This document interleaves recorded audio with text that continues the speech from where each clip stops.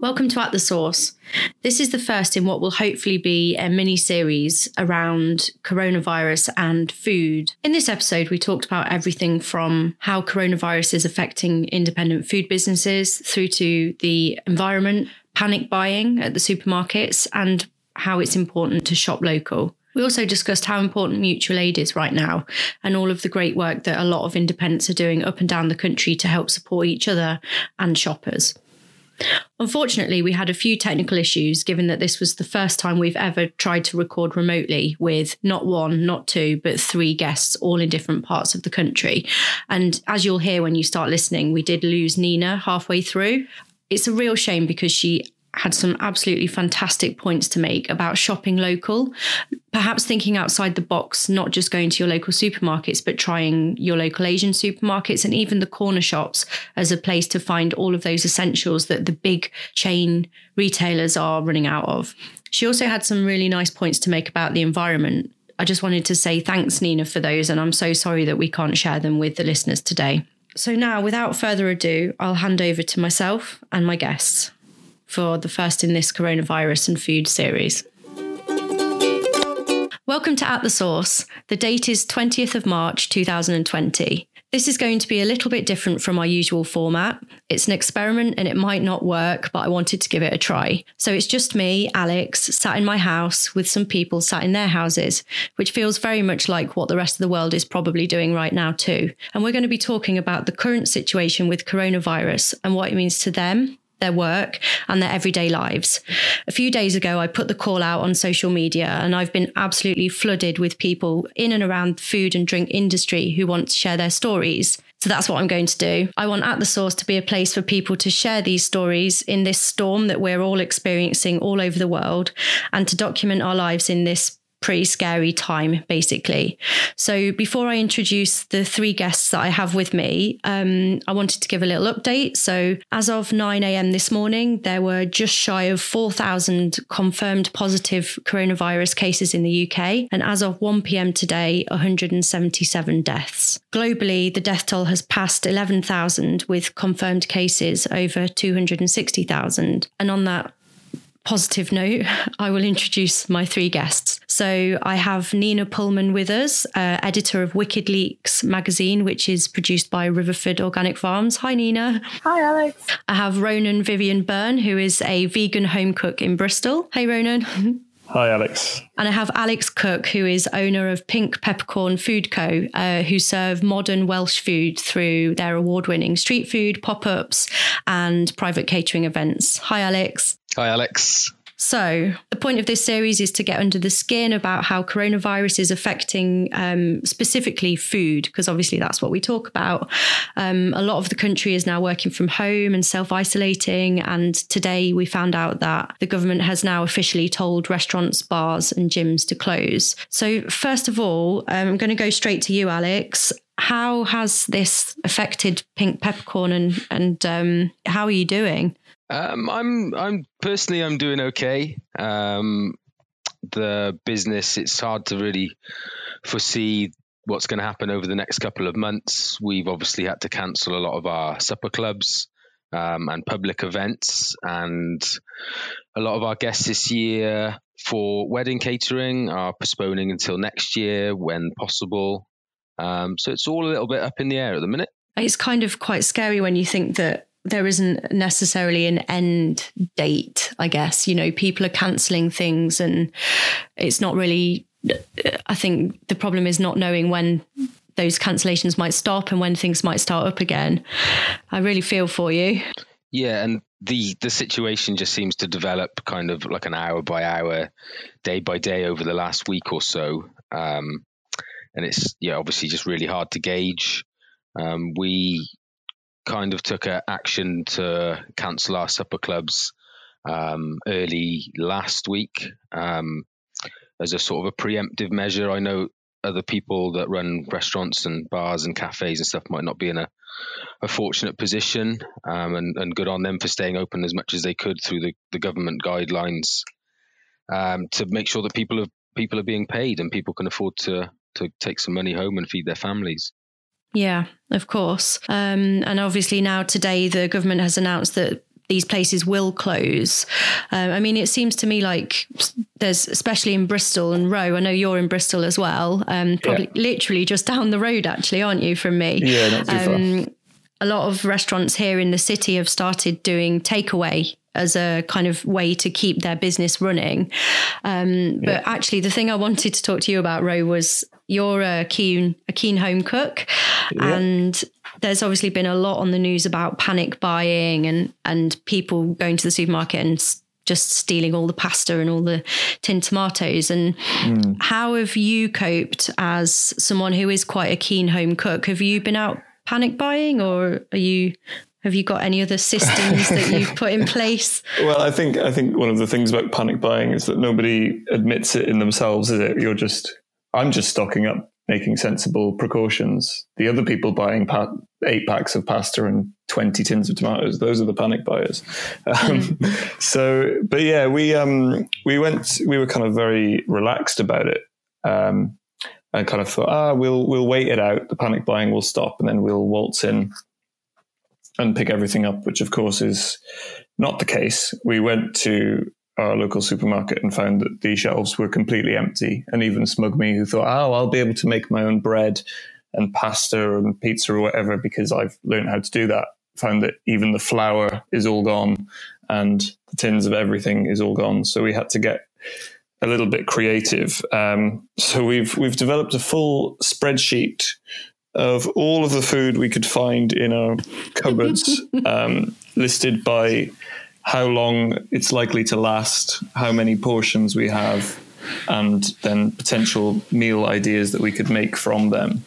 And we were kind of very impressed with ourselves and thought, hey, we're doing great. We've got about 100 portions of food that are shelf stable and will last us weeks. And we realized that between 2 people, that's barely 2 weeks of 2 meals a day.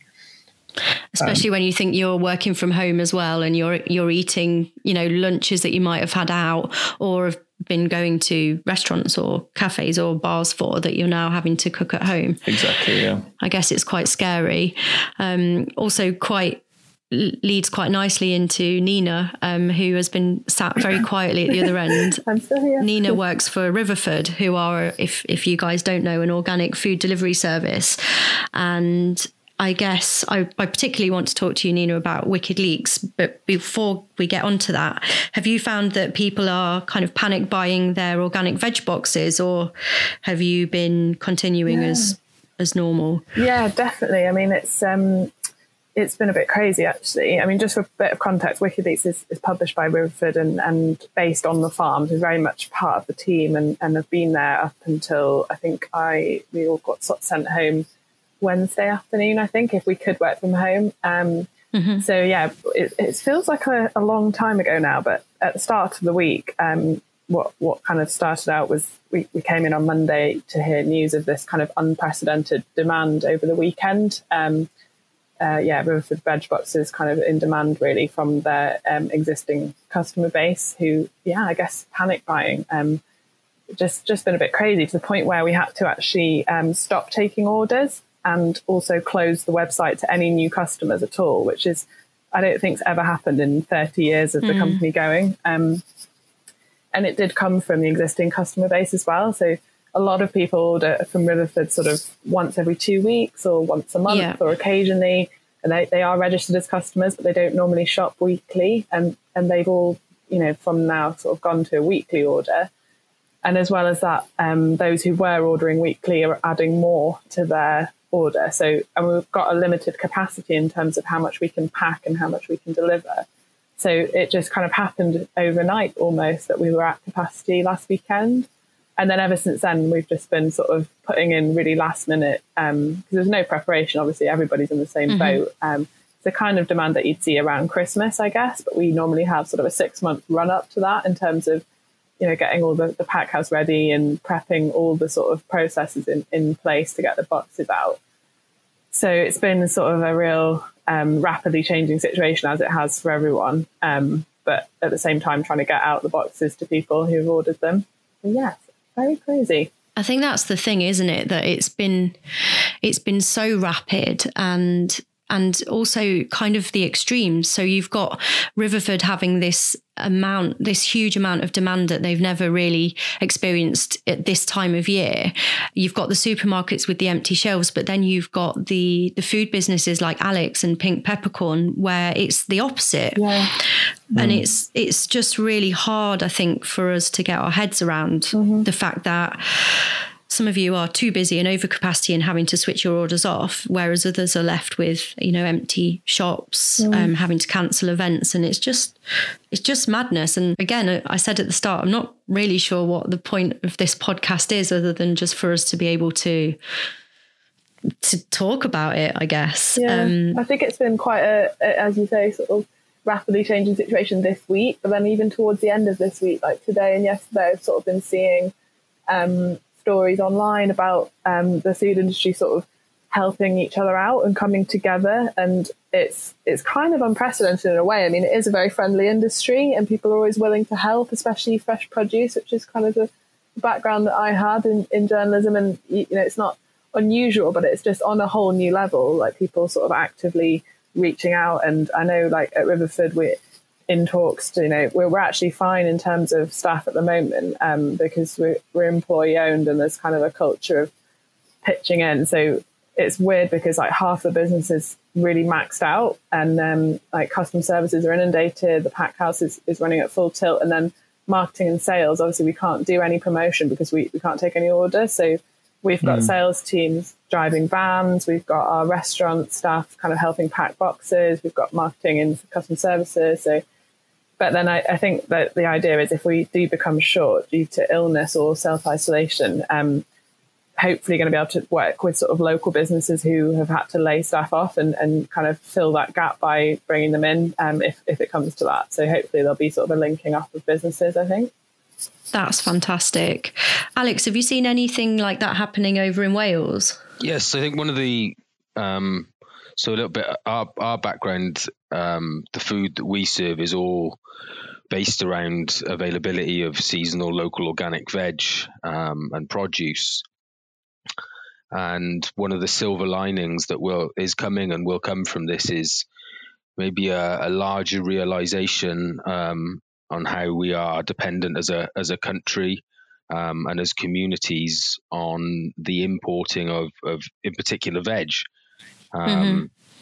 So hopefully, and there's community projects and the other silver lining again is that people seem to be, now that they have the time to be connecting through support groups on very micro levels, very small town.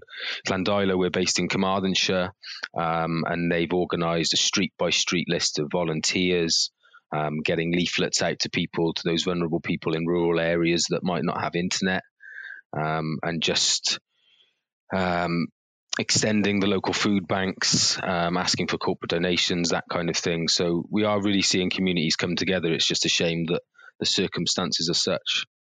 Yeah, I totally agree. Ro, I don't know if you've noticed, because as I mentioned, Ro lives around the corner from us. Yeah.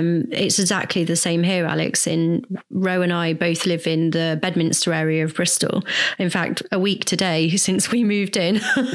And the community has been fantastic. And, if one good thing comes out of it is that, people will realise that actually we all need to look after each other, and maybe the Tories have screwed this one up. I think that's a really good point, though, because, it's so, I think, it is in the sense that, people do need to look after each other, and to try and set up a whole country and a society where it's like every man for himself is just completely like stupid and dangerous.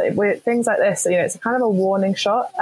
We're obviously in the middle of it at the moment, and it is really serious, and there are like real danger to lives, especially for vulnerable people. But in some ways, it could be worse. Like, not that it's not bad now, but it's a warning shot for what could happen in a crisis situation. And you can see the effect even in 1 week on the food supply chain and the small businesses, but even the large businesses who in turn, like, supermarkets are multiple retailers, but they do buy from growers all over the world who have families and they're part of the local economy themselves. So it's all connected. And I just think that something like this comes along and you suddenly realize like how important it is that you have these little local networks and how community and looking out for each other, and that on a political level as well. Like, we're all in this together, and to separate us off into individuals and just isn't going to work, I think, in the future. I agree. And I think we should, whenever the end of this or some of the dust settles, we should be pushing for system change. I mean, and I know a lot of us have all been pushing for system change for a while, but this has really highlighted some tears in our social fabric, but also highlighted some of the amazing work too. So a bit of knife and sorry, not knife and thing. What's the carrot and stick? Knife and stick. It is that kind of paradox, I guess, as well, though, isn't it? That it's only when we're kind of forced kind of to be on our own that we suddenly realize just how connected everything is, isn't it? Like that you're sitting in your house on your own, having to feed yourself, and you're thinking, suddenly I haven't thought as much about my neighbors as I have since I've been on my own, not spending any time with anyone. I'm kind of thinking, oh, they're on the older side. Are they okay? Are they feeling isolated? Is there kind of like anything that can be done? And we were, thinking about that. And then we saw like neighbors' sons and daughters dropping food parcels off to their house. And it's mad to think that you only kind of notice just how connected you are when you have to disconnect as well, I think. I don't know if anyone's seen pictures shared online of like the canals in Venice suddenly running clear for the first time in living memory. And it's amazing. You see these pictures and you can just see fish swimming through the canals. And it's like that nobody's seen that. They had dolphins today. And this idea of the number of flights that are grounded, the kind of, and actually we're all doing okay without it. It's like somehow it's hard to make that argument that we don't need, or that we can't survive without these kind of trappings of modern. It is actually a really interesting point, isn't it? Because I think as much as coronavirus is terrifying and scary, and it is grounding a lot of how we function as a society, the climate benefits, I've seen quite a lot online, as you said, Ro, we're actually healing our planet a little bit during this process. So I don't know, it depends how long it goes on for, but I think that, there are some things that are happening that are helping us, even though in the grand scheme of things, it's obviously a terrible time. I think that it will help when people realize what they can do together, the things that they can achieve as communities, because I feel maybe before this, they felt that they couldn't have an impact on these larger issues, and sometimes we're all told only don't focus on things you can't change, and this may show people that they can really achieve things when they come together and stick by each other and stand up for things that they believe in. So hopefully carrying that message forward to future climate action will be beneficial. I guess the other thing we have to remember is that actually here I am saying, oh wow, there's been a few environmental benefits come out of the fact that their flights aren't happening and that people aren't driving their cars. But the point is that we shouldn't have had to come to a pandemic for the environmental stuff to be happening. We should have been doing that anyway. So as much as I could talk about this all night, I'm going to bring it back to food and drink. And Alex, what do your days look like at the moment now that you're not running the pop-ups and the events? I've kind of given myself a sabbatical for the next 2-3 weeks. Got enough money in the bank to keep me in food and water. So I am putting all my efforts into the community with the new changes now with schools being closed in Wales as of Monday. The Welsh government has allocated schools in counties to stay open and act as community wellbeing hubs.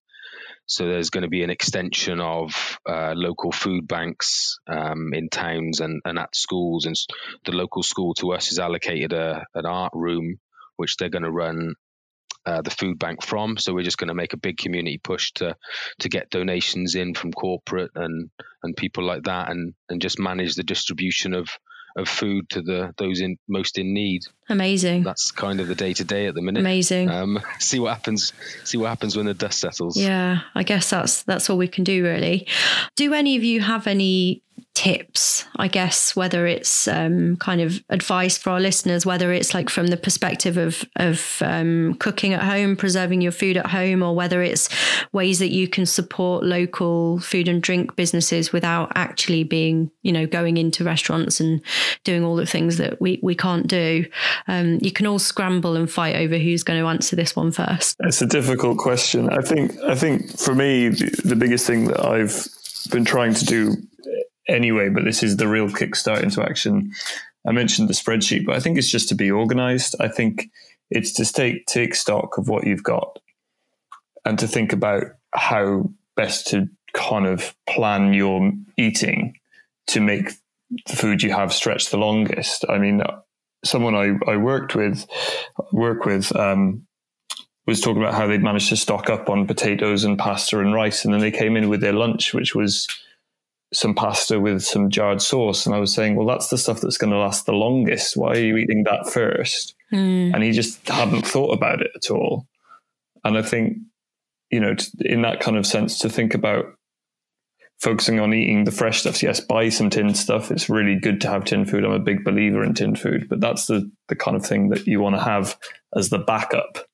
And so I think to think about what food is going to go off the quickest is probably the way I would suggest is moving forward. And I think in that sense, to really think about food waste, to not to work harder than ever, not to waste a scrap. Thing is, there's so much online now. There are so many blogs, Ginger Bites.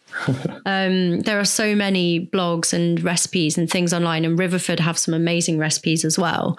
There's so much you can do with food to avoid food waste, even things like making crisps out of your potato peelings. I think you're right. People need to be clever about it. And I guess people who maybe eat out more often, than us, all of us here obviously enjoy cooking and enjoy eating food that we've brought home with us as well as eating out.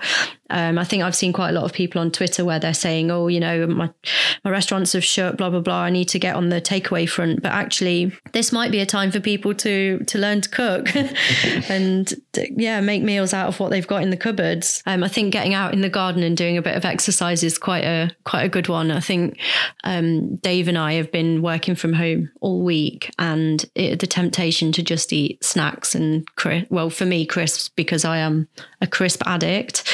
As Ro will know, his partner and I both tried to give crisps up for Lent, and actually she stuck to it. I failed on about day 3. Because I think people, what do you guys think about how aware are people of what they can and can't do in self-isolation? So do you think that there are people who are not even leaving the house, or do you think people know that they can go out and have walks and just as long as they're being sensible and taking the precautions and not kind of walking in clusters? Do you think that the government has spread that message well enough? I personally think there's the lack of clarity provided by the government, and obviously I understand things change very rapidly, but I worry about people's mental health. I'm sure there are charities that are sort of working around the clock now to combat phone lines and things like that. But just to make people aware that if they haven't shown any symptoms and they're practicing social distancing, get out into the countryside, breathe some beautiful fresh air. There's all the National Trust have just opened up all their parks and things like that for free of charge. So get out and get some fresh air. Great advice. Sorry, that was quite blunt. No, it's good. I think you're right. We went out for a walk before work yesterday where we got up early and did an hour's walk, almost like a pseudo commute, I guess. And it was really good. And we felt so much better because, as I mentioned earlier, Dave and I only just moved into our house a week ago today. So it's quite claustrophobic in the fact that we're sat at the dining table working with boxes of books and things that we haven't managed to unpack yet. So yeah, getting outside, I think is really good advice. Is there anything specific that you would really like to talk about? Just to get behind people making the most of their time, digging out old tins at backs of cupboards and have a play around with cooking and use cooking as a as a tool for your mental health. It's something that you can control. It's relaxing. It's methodical. It can be creative. Let's just trying to hope that people come out the other end of this with some new skills and some new enthusiasm for cooking and for food and growing vegetables and things like that. Sow some seeds, and in more ways than one. Definitely. Well, me and Nina were briefly chatting before we started recording about this idea that Shakespeare wrote King Lear when he was in quarantine from the plague, and I guess you never know. Maybe out of self-isolation and social distancing will come some fantastic new flavor combinations that no one had ever considered as they dug out some tin of something at the back and smashed it into a tin of something else. We can go out there and make our own new discoveries. You never know. What kind of thing we could have? I'm trying to think about some of the weirdest things that I've got in my cupboard and what they could potentially be together. So how about pudding rice and tuna? Ooh. That's a good one. That takes some imagination. I have no idea why I even have pudding rice. And the only reason I know is because obviously we just moved house and I packed up. We used to have this cupboard in my old kitchen. It was one of those awful corner cupboards with the weird kind of hinged weird door. And it went back forever. And you used to have to just crawl right in to try and get all of whatever was in the back. And so I had the joy last week of cleaning that cupboard of doom out. And I found all sorts of weird stuff. So watch this space for weird combos coming from Bedminster. I love this. I love what Alex was just saying, the idea that people will be, it's almost a return to basics, isn't it? That people are going to hopefully have a bash at making their own pasta and making their own bread and making their own stock, and just really, it's almost, I didn't want to bring this up because I've seen a lot of it, and it's quite frankly irritating, but almost like that wartime spirit. Oh God. Yeah, I think it's annoying because there are a lot of boomers that are using it as a way of saying, oh, I'm still going to go to the pub and I'm still going to go out and drink because we can beat this. And actually, that's not how this virus works. I think at the same time, though, it can be, I guess what we're calling on is that sense of resourcefulness, isn't it? And that community that that when humans are pushed to difficult places, we can respond and we can be creative and we can be caring and kind to other people and we can pull through. I think it's right that a lot of references to the war can be quite kind of trite and wrapped up in all kinds of jingoism, but at its heart, there are still a lot of inspiring stories that you can take heart from, I think, in times like this, when it comes to food and making do with what you've got. Yeah, same. It reminds me, actually, when I was in a supermarket the other day, I noticed in one of the tinned food aisles, it was completely bare, but there were still like 20 tins of the kind of tinned full English breakfasts left. And it just gave me a bit of heart that people still had that, weren't going to stoop quite that low. There's still some taste in the world. There's a place here in Bedminster called Total Asia. It's on an industrial estate and it's quite hard to find, but we discovered it a few months ago thanks to our friends, and we actually went earlier this week and got a big bag of rice and got a box of Shin Ramyun noodles, which if anyone follows me on Gingy Bites will know that I eat at least 7 days a week.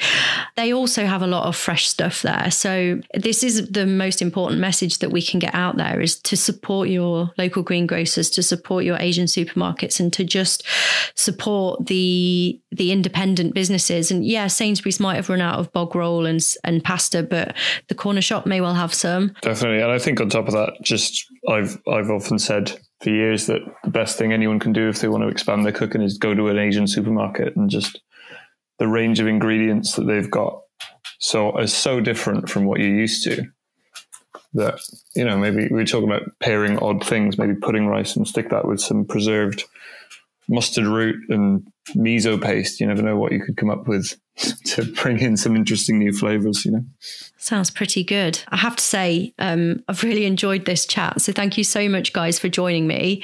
I will be back probably tomorrow or the next day with my next batch. I've got some chefs and a food writer and a few other people who are going to come and essentially repeat this process all over again. All I want to say to finish off is remember to wash your hands, stay at home as much as you can. If you're feeling isolated, look on Facebook, find your local support group. We're in one that we have a WhatsApp group here where we're all helping each other. Mutual aid is a really important thing right now. And I think that the more that we all help each other, the easier this situation will be. So thanks, Ro, Alex and Nina for joining me. Thanks for having me. Thank you. And until next time, it's over and out.